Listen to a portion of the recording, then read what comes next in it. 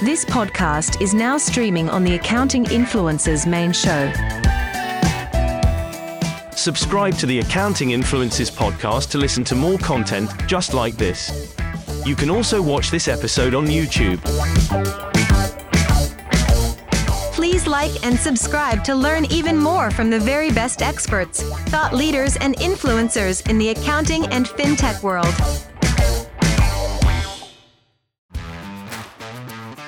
Accounting Influencers Broadcast Network presents Insights in Accounting. Sponsored by Iris.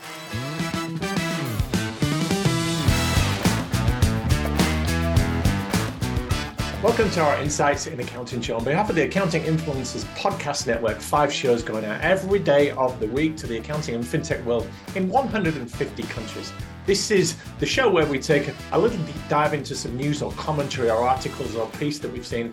I'm delighted to have with me today our guest host, Lucy Cohen. Hi, Lucy. Hi, Rob. How are you? Well, fantastic. Lucy, great to have you with us. We're featuring you more and more on these shows because you are on the cutting edge. You run a firm, but you also keep a sharp eye on the news and you appear in the news sometimes. What's caught your eye this week? Yes, I do sometimes appear in the news, hopefully all good. But what's caught my eye this week is a trend that I've been noticing and something which is really pertinent, I think, in our post-COVID, post-pandemic world, is the idea of the non-linear work week. So I read an interesting article on the BBC which talked about this, and it speaks to something that I actually spoke about pre-pandemic, which is, I suppose, the millennial trend of us always being a little bit in work and always being a little bit at home. So if you think about when we were in offices, a lot of us, we'd have our phones, we'd have WhatsApp, family might interrupt our day, we might have Facebook or LinkedIn open. So we're kind of in work and not in work. And then at home, we might have our emails on our phones,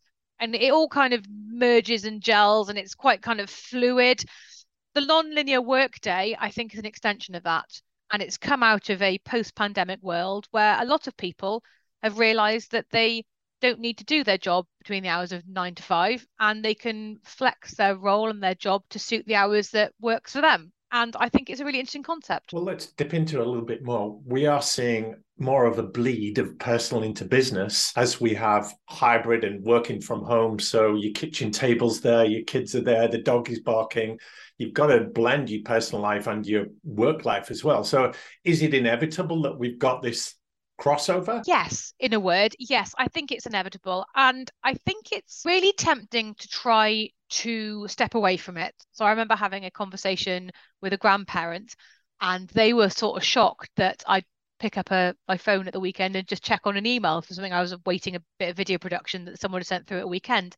And they said, "Oh, put it down. You're not in work now. It's the weekend. What are you doing?" And I was like, no, it's fine, because I want to see this. I'm interested. I'm engaged. And that was years and years ago. And I think we've gone beyond that even more. And yes, it is inevitable, but I don't think it's a bad thing. I think it's really tempting to go, nope, 5 o'clock, shut it down. Don't look at it, close it. Don't have a home office, take it away. I actually don't think that's realistic anymore in the world that we live in.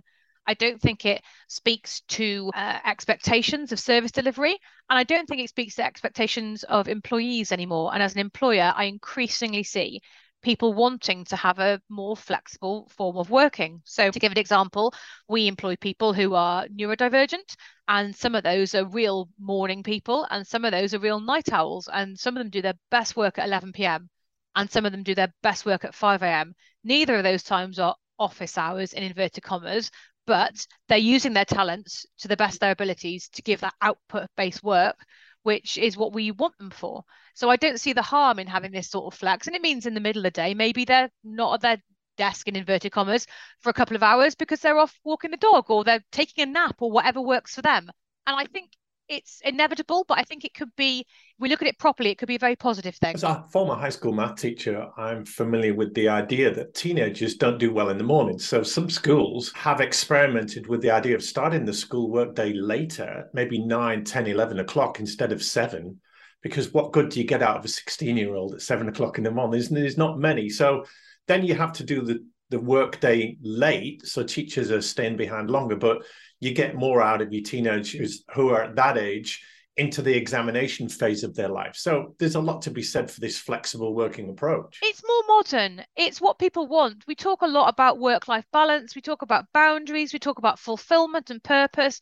I think we all know that people and employees especially aren't just motivated by money anymore. They're motivated by having something that makes them feel like they have purpose, something that makes them feel engaged. And if you need a work day that flexes around that and gets the best from people in that way, it's kind of cutting your nose off to spite your face to force people to work in a way and during hours that don't suit them. The counter argument, though, Lucy, might be something that Carl Reeder mentioned on a recent episode on the hustle culture and this idea of always being on. Now, it used to be a badge of honor when people said, how are you doing? You say, I'm really busy. I've got thousands of emails and loads of voicemails, and it made out like you were very popular and in demand. But in effect, the always on hustle culture has forced quiet quitting and people to disengage because it is too much and they are stressed and they are overwhelmed and they don't want to be doing emails on holiday.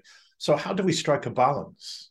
I think we strike a balance by having personal boundaries. So this isn't boundaries around working hours. This isn't boundaries around what constitutes work in terms of swapping time for money. This is having output-based work, so working increasingly towards a workforce that knows what their deliverables are and has the freedom and autonomy to deliver those in the time scale that suits them best. We have employers and bosses who are respectful of that.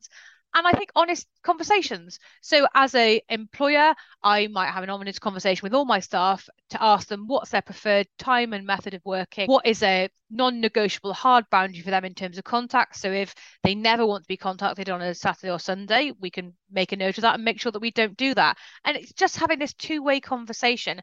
I'm also not a fan of hustle culture. I think it makes people feel guilty for inactivity. And sometimes the best thing you can do is rest and recover and recuperate. But I think that strong boundaries, personal boundaries, and clear communication are the way that we don't slip into that being presenteeism, if you like, in the workplace. And what was the balance of this article, Lucy? We'll put the link to it in our show notes for this episode. But what did it effectively come out with saying or recommending or commenting on? The assistant professor of behavioural science, a woman called Laura, I'm going to say this wrong, Gurge, at the London School of Economics and Political Science, basically talks around this being growing in popularity. And it didn't give a for or against, but it talks about, like you've just said, when things are asynchronous with people's productive hours, it doesn't do well for anybody. So maybe we want to take a look at ourselves and have a shift towards being more considered about when people work their best. We talk a lot about working with people's unique abilities, working with people's talents, bringing in the best talent to organizations. Part of giving talent the space to thrive is giving them the environment that lets them do that. And it talks a little about that, which I found quite interesting. And he speaks into something I know you're very passionate about, which is the diversity, equity, inclusion agenda, that we are all different. We all have something to contribute, but we're going to do it in separate ways. Your weapons are not my weapons. Your talents are not my talents. We're wired up in different ways. We laugh at different things. We work different hours. We have different biorhythms or whatever you call it. And expecting a homogenous generic workforce to do a 9 to 5 seems such a long way away in today's crazy. Yeah, I completely agree. And how boring to have a generic workforce where everyone's the same. That might appeal to a certain sort of person, but it certainly doesn't appeal to me. And I think it probably doesn't appeal to a lot of people. I think like you said, diversity in all respects and inclusion. So the ability to work from home allows people who maybe got mobility issues or disabilities to have an environment that's much more suitable for them and to work their talents.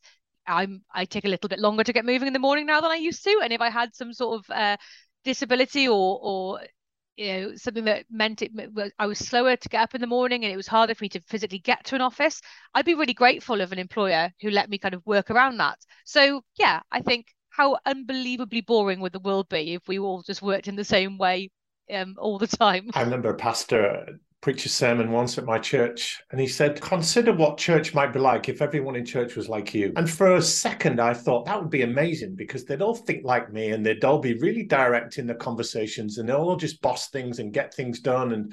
And then I thought, wait a minute, well, who'd clean the toilets and who'd do the teas and coffees and who'd do all of these things that I have no idea exist, but they do happen. Who do all the preaching, who play all the instruments, and the Bible talks about we are one body with many parts. So we all play our role, but we all do it in a different way. So this is great, Lucy. Thanks for bringing this to our attention. Just a couple of final thoughts. What would you say to the leaders listening, or the managers, the bosses, that are shaping culture and managing a diverse hybrid workforce? What are the key takeaways for them from this? The big thing here is communication. So talking to your staff and finding out what their unique abilities are, how they want to work, and what's going to work best between you and them as an employer. Then communicating what you expect your deliverables and outputs and inputs to be. Once you've got all of that clear, you can quite easily work out a work schedule or non-linear work day that allows that to happen. But the number one thing you have to do is talk to people. You can't make an assumption about why someone might want to work some hours or not. I remember when I was a teenager, I used to get called lazy for staying in bed, and it's not the case at all. Even now, my natural waking time left to my own devices would be 8:30, pretty much on this, regardless of what I do. 8:30 is when my brain switches on. So speak to people, find out what works for them, find out what works for you, and then find a way to make it happen together. I think that's probably key to getting this to work as a manager. That's brilliant. Lucy Cohen, thanks so much for your time today.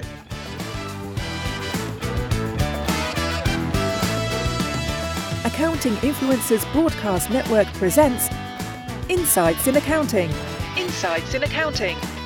Giving you the edge, the latest news, analysis and recommendations in the accounting and fintech world. Sponsored by IRIS.